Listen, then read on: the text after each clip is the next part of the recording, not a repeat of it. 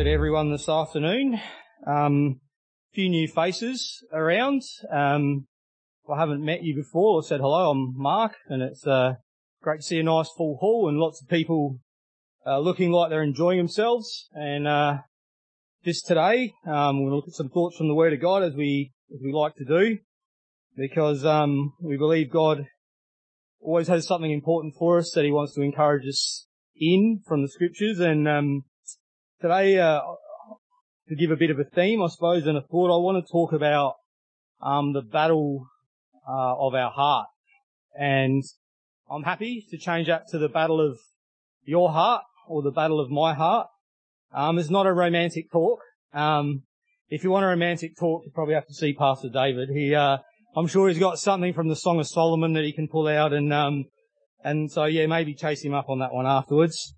But I want to start today by having a look in the book of Proverbs chapter 4.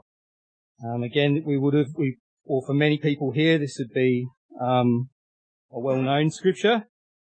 Just in verse 23, it just says, "Keep thy heart with all diligence, for out of it are the issues of life."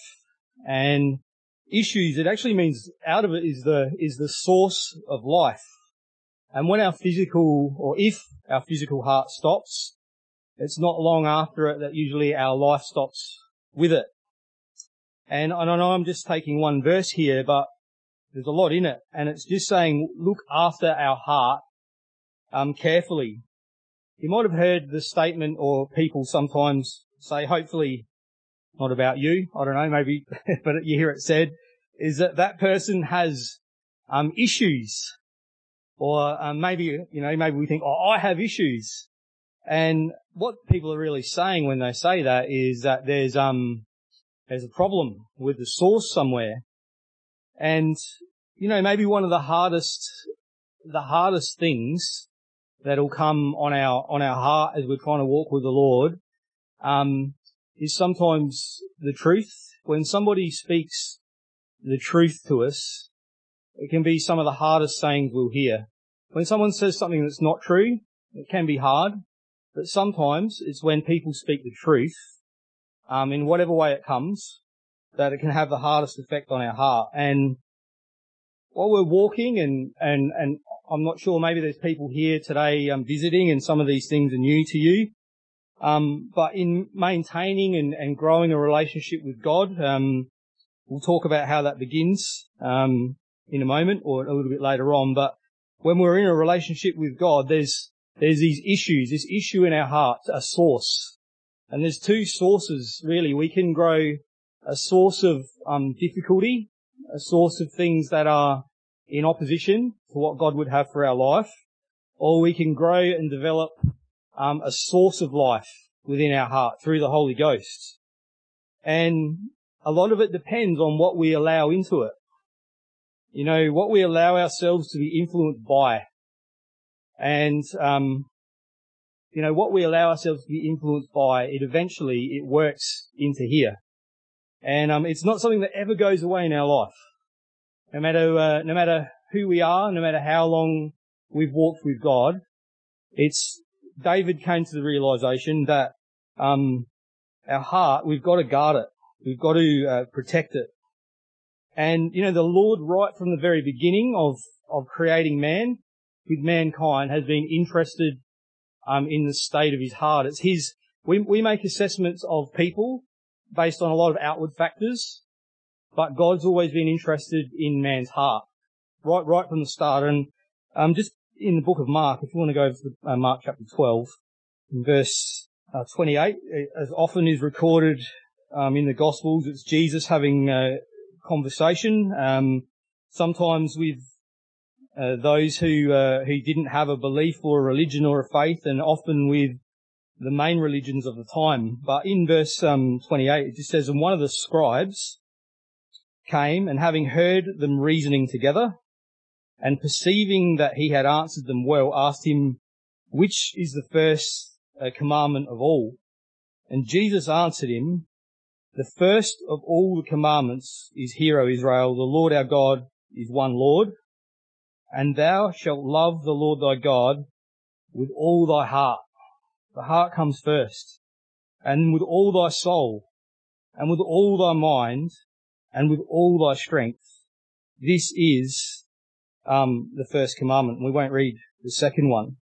But I suppose the heart is a broad term in a way. I mean, if you look at the word and look at the breakdown in the Greek, there's a few meanings it gives, but I'm just going to read it. Just says the center and the seat of spiritual life, the soul or mind, as it is the fountain and seat of the thoughts, the passions, the desires and appetites, affections and purposes and endeavours. So it's our whole driving force. And early on, God saw that there's a problem in men's hearts.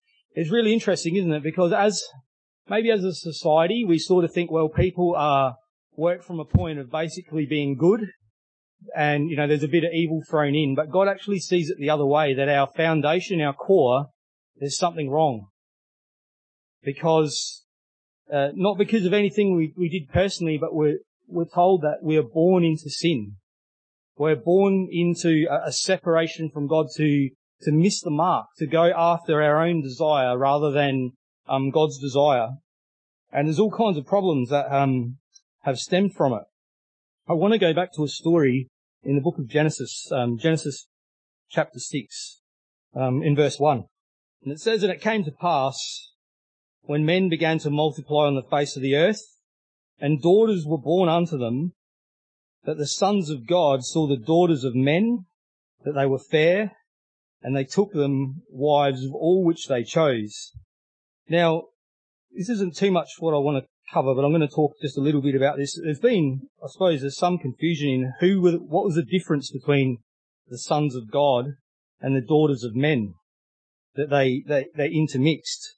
And just quickly, if you know the book of Genesis in the beginning, God speaks of two creations of people. The first one he's referred to as Elohim, the mighty God, and that's in chapter 1. And in the second, if you look at the Hebrew word, he's Jehovah, or the personal God. So the first creation of man, where he made them to populate the earth and just go forward, the sons of God, or the sons of Elohim, and the daughters of men are the second creation of Jehovah, where they become the daughters of men.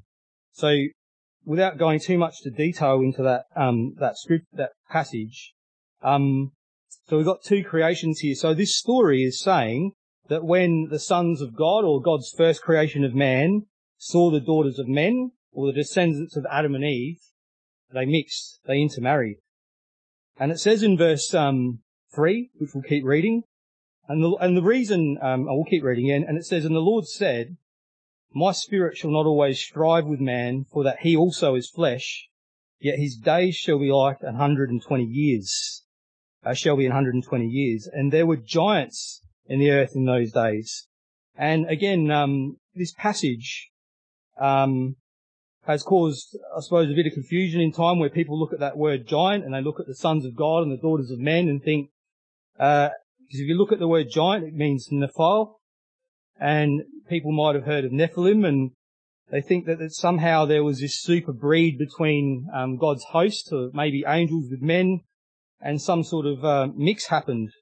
But if you look at the word giant, it just means a bully or a tyrant.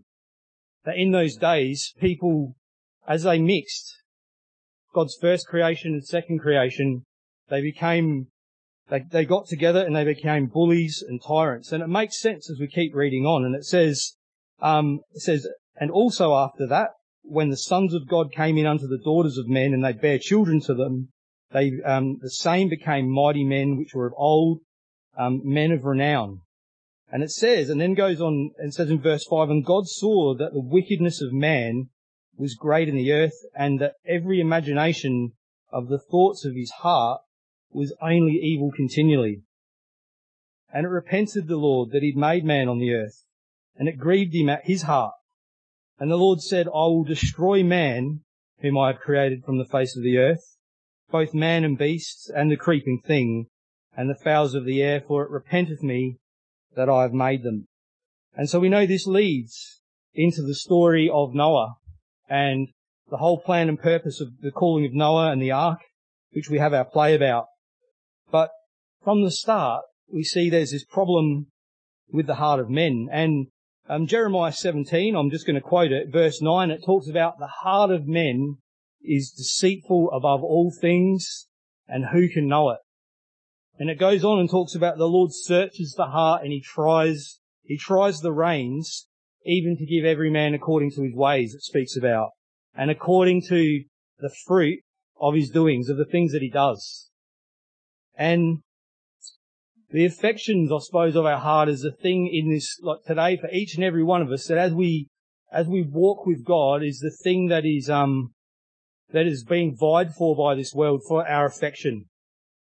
You know, and the motivation that when something comes into our heart, where it will lead us and where it will want to drive us. I know I got told a story about my grandfather, who was never a Christian, never walked with the Lord, but I believe he liked to place a bet or two, and he used to have a shoe store, and I believe it was in Whitmore Square in the city. He used to do shoe repairs, and one day he thought it would be a good idea while he's got his shop open to get on a moped, so a really old style one, like bicycle one with a little petrol motor in it, you know, not very fast, not very powerful, and ride all the way to Victor Harbour to place a bet. You got to have a serious desire in your heart to ride a moped like that to Victor Harbour to go and place a bet. And so the point being that, and I think my nana found out when she turned up at the shop and it was shut. I think he got in a lot of trouble. But, when a motivation comes in, it can cause us to do things that will make us forget, you know, all other kinds of logic. And, it's the same with the thing about advertisements. You know, the way advertisements work today, that to win our affection, most ads now don't tell you facts and figures. And if you're going to buy a new car, it doesn't tell you that it's made of this many bolts and this amount of steel and the seats are this comfortable and it has this much power. Most adverts don't do that now. Instead, they sell an image. They will sell a car, you know, driving along the sunset on the beach. They will sell a car when you look back, all the kids are giving each other a hug and they're really happy. And they sell you a vision. They don't sell you the car, they sell you the lifestyle to set your affection and your heart on it. And our world tries to do that with so many things in our life. And I want to go and have a look in Mark chapter 7, Mark 7. I know that you all do have happy kids in the back seat, don't you? If you've got kids all the time and they're all smiling and hugging each other, never a problem. Very realistic, it is. The car will do that. So if you haven't got a new car, you should go and buy one because you'll get it straight away. Mark 7, verse 14. And it says, when he had called all the people unto him, he said unto them, hearken unto me, every one of you, and understand. So what he'd just finished doing is they were talking about, I guess, the law of keeping vessels clean and how things were prepared to eat in with the Pharisees and so on. And so he wanted to make a point of this because they were making a lot of deal about the way, I guess, food utensils were prepared. And so Jesus wanted to make a point. And he says in verse 15, there is nothing from without a man that entering into him can defile him, but the things which come out of him, those are they that defile the man. If any man hath ears to hear, let him hear. And when he was entered into the house from the people, his disciples asked him concerning the parable. They didn't catch on. And he said unto them, are you so without understanding also? Do you not perceive that whatsoever thing from without entereth into the man, it cannot defile him? It's not what we eat. It's not what goes into our mouth or how things are prepared. It says, because it entereth not into his heart. Again, this is what God is concerned with. But into the belly, and goeth out into the draught, purging all meats. And he said, that which cometh out of the man, that defileth the man, for from within, out of the heart of men proceed evil thoughts, adulteries, fornications and murders, thefts, covetousness, wickedness, deceit, lasciviousness, an evil eye, blasphemy, pride, and foolishness. All these evil things come from within and defile the man. And so he's really speaking about it's what we allow to come into our heart, not what goes into our mouth, or not the ceremony that's that goes into the preparation of things. And we know also that to have a right heart, something supernatural's got to happen. We can try and be as good as we want. We can try and take in only good things in our life. But first and foremost, there needs to be a supernatural change to our heart. And many, many people here have experienced that. We've heard a bit about it in testimony here today already. But Ezekiel 36, we can turn there just quickly. In chapter 26, because this is what it really takes. It takes God, much bigger than ourselves, to come in and do something supernatural in our lives. We need a new heart. Ezekiel 36, verse 26. Maybe we'll start in verse 24, actually. It just says, for I will take you. Did I say Ezekiel 36? Yep, verse 24. It says, for I will take you from among the heathen and gather you out of all countries and will bring you into your own land. And then will I sprinkle clean water upon you, and you shall be clean from all your filthiness, and from all your idols will I cleanse you. A new heart also will I give you, and a new spirit. A new heart would be no good without a new spirit, without the Spirit of God. And it says, I'll keep reading. New spirit within you, there we go. And I'll take away the stony heart out of your flesh, and I'll give you an heart of flesh. And I'll put my spirit within you, and cause you to walk in my statutes, and you shall keep my judgments and do them.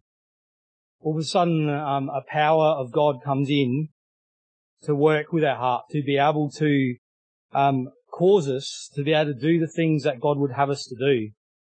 Because we know that's sort of the story of the Old Testament, that even though they had a perfect law, that people just struggled to live up to it, that people struggled to do the right thing. And God said, I'm going to do something new. I'm going to give you my spirit, and it's going to change your heart. And but this thing, how do we get something? How do you get something to come forward from your heart? How do you get it to come out? It's what you put into it. How do you put something into your heart? You got to put it into your mind first. And I guess I'm talking a bit naturally here. It's what we pay regular attention to. You know, if we regularly pay attention to putting certain things into our mind, and again, we live in a time where you can put almost anything into your mind at any time. You know, with technology, you can, and a lot of it is not good for our minds. There's a lot of things that really aren't, and and it's something that we all down at the Youngies camp recently. One of the brothers just did a bit of a workshop just on how people spend their time and I didn't get to sit in on it, but I heard a bit about it, but just sort of weighing up and doing a bit of a tally on how we spend our time. And it can be a bit frightening. We think about what we're taking in, maybe compared to some other things we could be taking in. But as we feed our mind, it'll feed our heart, and it goes into our heart, and then it affects our desire. It affects our drive about where we want to go, about what we'll listen to, about how moldable our heart is and how we'll take instruction, how open we'll be to the Lord to move us. And I guess the opposite is how do you remove something out of your heart that you know is a problem? Well, we pray about it. That's always the best thing. But there's practical things we can do too. We remove something by doing the reverse. We starve our attention of it. We don't pay attention to things that are not good for us. And if we starve our mind of something that's not good for us, there's a lot less chance it's going to end up in our heart.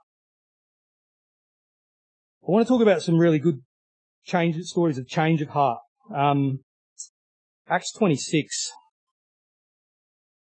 the story of Saul. An incredible calling and a change of heart for him. And we know the story that God had to blind Saul to get his attention. He took away his sight. And in Acts 26 here, Festus had brought Paul to another king, to King Agrippa. And I'm not going to read the whole lot, but maybe just paraphrase a few bits and pieces. But he brings him before Agrippa, and he allows Paul to speak for himself. And Paul says, well, I'm happy to do that. I'm happy to be able to give account for my own life. And just in verse 3, and he says, this is Paul's words to Agrippa. He says about Agrippa, he says, especially because I know that thee to be an expert in all customs and questions which are among the Jews, wherefore I beseech thee to hear me patiently. He said, what I'm being accused of, I know you're an expert in these laws and these customs, so I'm happy to be able to talk to you myself. And in verse 4, he says, my manner of life, and this is really about the testimony of what changed Paul. It says, the manner of my life from my youth, which was at the first among mine own nation at Jerusalem, know all the Jews. All the Jews know my background. He says, which knew me from the beginning, if they would testify that after the most straightest sect of our religion, I lived a Pharisee. That was Paul's upbringing. That was what he knew. He was a Pharisee. And like he said, the straightest sect, it was his life. And he goes on and he talks to him and says, and now I'm being judged by the Jews about things that were promises that they were looking forward to themselves. The promise of a Messiah coming, of the promise unto the 12 tribes, and now I'm being judged of it. And he goes on, I'll just pick up a few things. In verse 8, he says, why should it be thought a thing incredible with you that God should raise the dead? I verily thought with myself that I ought to do many things contrary to the name of Jesus of Nazareth. So he starts to talk about a change of heart that happened here. He said, my teaching was actually to drive out and oppose anything to do with Jesus. And he says in verse 10, which thing I also did in Jerusalem, and many of the saints did I shut up in prison, having received authority from the chief priests, and when they were put to death, I gave my voice against them. He had backing from the top. He said he put people into prison. It led to their death, and he was a false witness against them. And it talks about in verse 11, and I punished them off in every synagogue, and compelled them to blaspheme. And being exceedingly mad against them, I persecuted them even unto strange cities. I forced them to blaspheme against the Lord, and I had them driven away from their homes. To be driven away from your home into a strange place would be a hard thing. And then he says, whereupon, as I went to Damascus with authority and commission from the chief priests, I had the backing all the way to the top. And then he goes on and he speaks about how he's on that road and he hears the Lord speak to him. He sees this bright light, and the men that he was with, they bow down on the ground, and he hears a voice. And we know the story, and the Lord says to him, Lord, it's Paul, or Saul at that time, it's hard for thee to kick against the pricks, he talks about. And he asks, well, who are you, Lord? And this is the message he gives him. He says in verse 16, he says, but rise and stand upon thy feet, for I have appeared unto thee for this purpose, to make thee a minister and a witness, both of those things which you have seen and of those things in which I will appear unto thee, delivering thee from the people and from the Gentiles unto whom now I send thee, to open their eyes and to turn them from darkness to light. That must have been an interesting thing to hear when he was struck blind himself, because he would have known he wasn't talking about physical eyesight.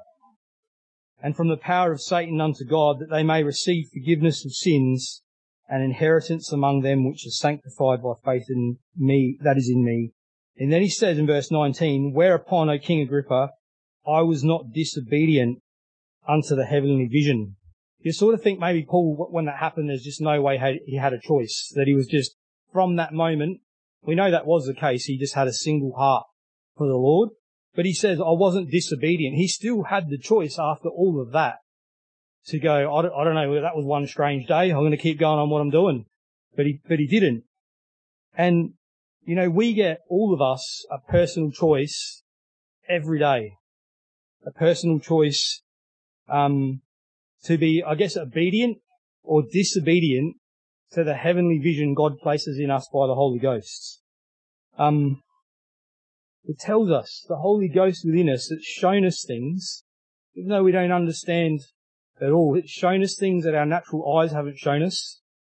It's allowed us to understand things that our natural ears couldn't hear. And it's not our natural heart that's picked it up. It's only the Holy Ghost. And it's the battle for our heart all the time about what we will let come in and influence it. And often we don't see it that way. We don't think the thing that we allow or we don't allow in our life, sometimes we don't think, I don't know, it's having much effect on me. But, you know, there's so many things that become a gauge in our life. You know, our desire, sometimes, you know, our desire can go up and down. We can't always rely on desire. If we only ever did what we felt like doing, probably wouldn't do a lot sometimes, or maybe most days. But, the pattern of our life, where, you know, the Bible says where your treasure is, there will your heart be also. Where we run to with our heart. And God just wants it to stay with Him. And I just want to speak, a little bit about, just a bit about Pharisees. Now, I've not done a lot of study on Pharisees, but, just from the lexicon, this is just what it says about them, and a little bit from Josephus here as well. It just says, a sect that started after the Jewish exile. They sought for distinction and praise by outward observance of external rites and by outward forms of godliness, and such as ceremonial washings, fastings, prayers and alms giving, and comparatively negligent they were of genuine godliness. They prided themselves on their fancied good works. They were in strong opposition, and you understand this, to the dominion of the Herods and the Romans, because they were in their home country and they had a foreign power ruling, so you can understand them being upset with that. But it says, and they stoutly upheld their country's cause and possessed great influence to the everyday person. According to Josephus, there was more than 6,000 Pharisees at the time of, and again, how they pull that number, don't know. It's just something that Josephus recorded in his writings. It says they were bitter enemies of Jesus and his cause, and were in turn severely rebuked by him for their ambition, for their hollow reliance on outward works, and affection of outward display of godliness in order to gain popularity. Doesn't actually sound like a good resume, really, does it? But I suppose the things that are at the core of a Pharisee's life, these attributes, maybe not that different to an everyday person today who, you know, our world around us doesn't want to follow God. You know, if you think of some of the attributes like liking outward appearance, how much emphasis does our world put on outward appearance now? Maybe more than ever. Everything's about what it looks like, about what you post, about how you can make yourself look. There's so much emphasis given to it, yet inside, people can feel less and less. But everything goes to the outward appearance. The Pharisees cared about where they were placed in a social status in the community. We can get caught into that. We can get caught into maybe thinking I've got to show that I'm doing well for myself to other people. I mean, I'm talking about naturally.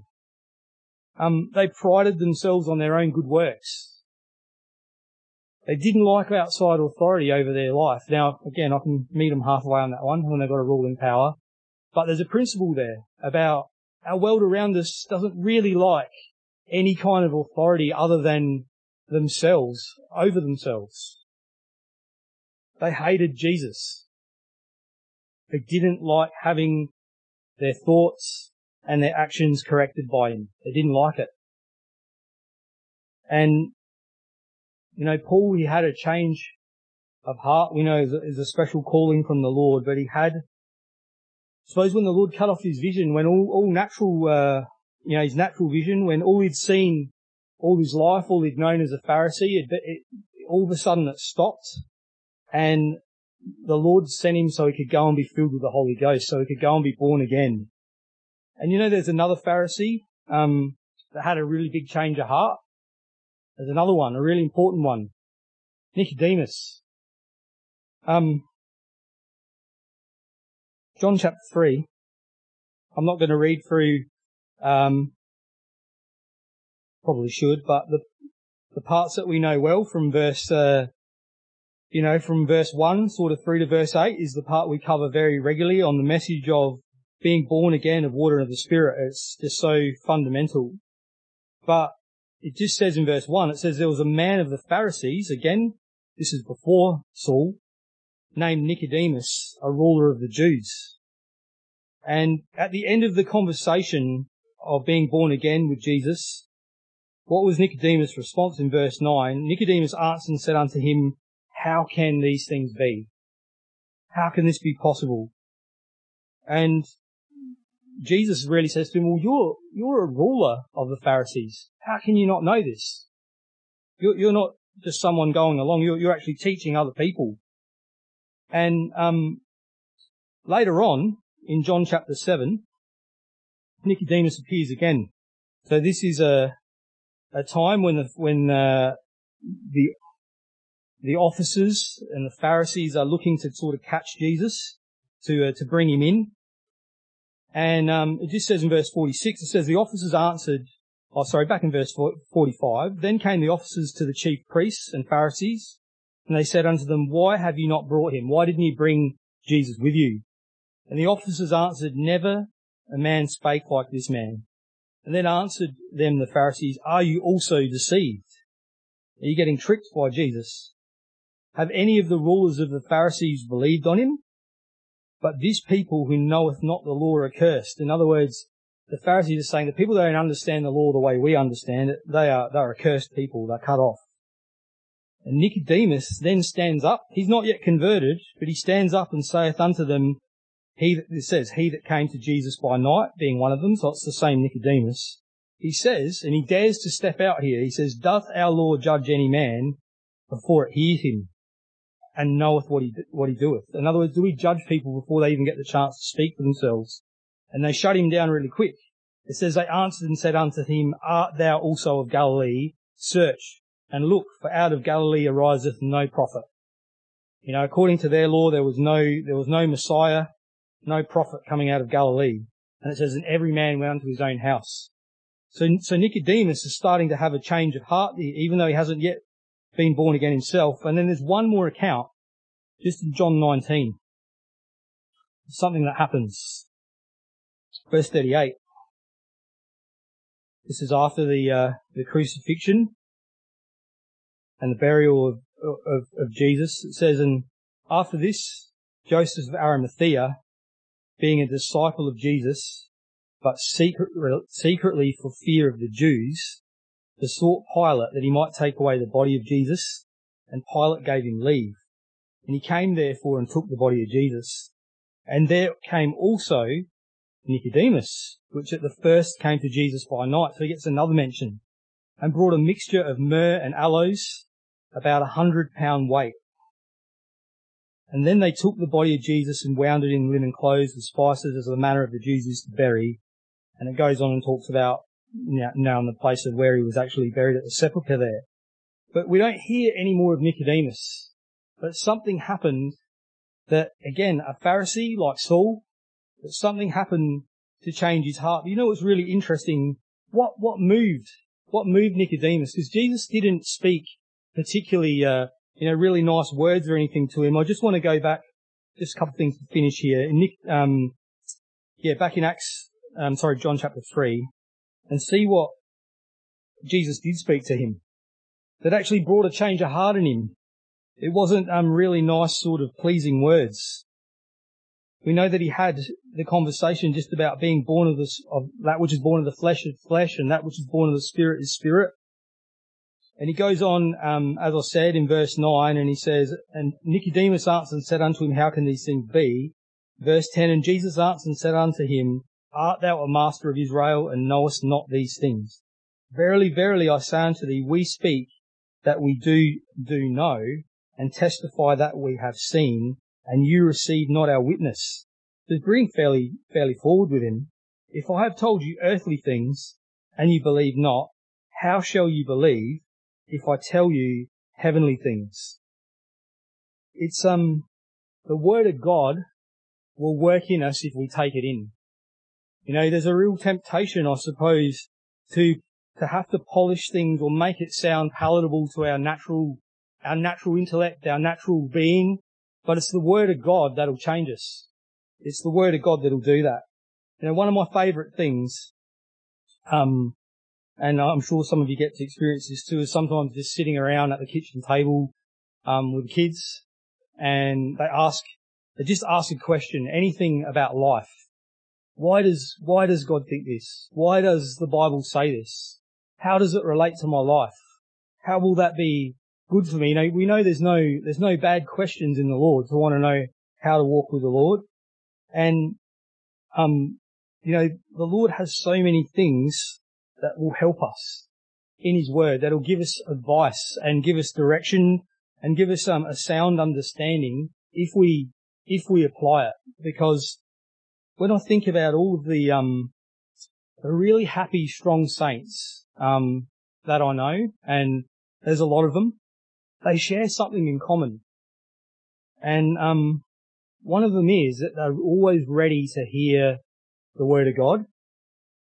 They're always ready to line up the way that they live against the Word of God. They're looking to hear it. And if there's something in their life where they think this is shortchanging me, they're ready to change. They're ready to be led by it. Even after many, many years. And it's a good attribute, you know, ready to adjust your life, because it's so easy to get set in our ways. To say, I've walked with the Lord for this long, or, you know, I've done this for so long and I don't really see it's affecting me in any way, or I think I'm good. But just that moldable heart to let the Lord keep changing us. So I want to finish just one passage here, Psalm 51. Verse 9, it says, hide thy face from my sins and blot out all mine iniquities. And we're going to hear about that when we take communion in a minute. That's what Jesus Christ wants to do for us and has done with His blood. And it says, create in me a clean heart, O God, and renew a right spirit within me. It means, a right spirit means a steadfast spirit, one that is consistent and one that can just be stable with God. Cast me not away from thy presence, and take not the Holy Spirit from me. And then it talks about restore unto me the joy of thy salvation, and uphold me with thy free spirit. Sometimes we need the joy of just having salvation with the Lord restored in our life, because you can get caught in the motions of, you know, coming to the meetings and we've done that part of your life and we go away and we work and we whatever, and we're human. We can get caught in the motions.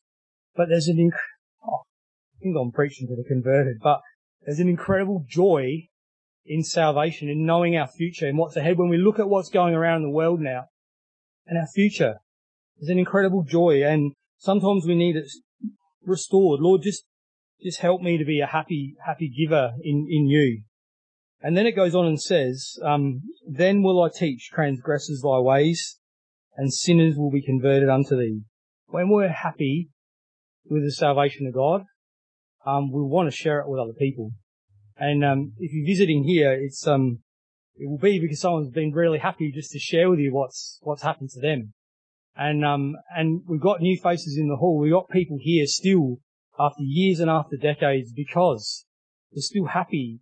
And you know, may the Lord grow that in our life, that it's a joy, that not, you that we just look at it as an incredible privilege, that we just look at it as, there's still a lot of, we haven't seen it all yet. There's a lot of other happy things to experience. There's a lot of amazing things yet to come.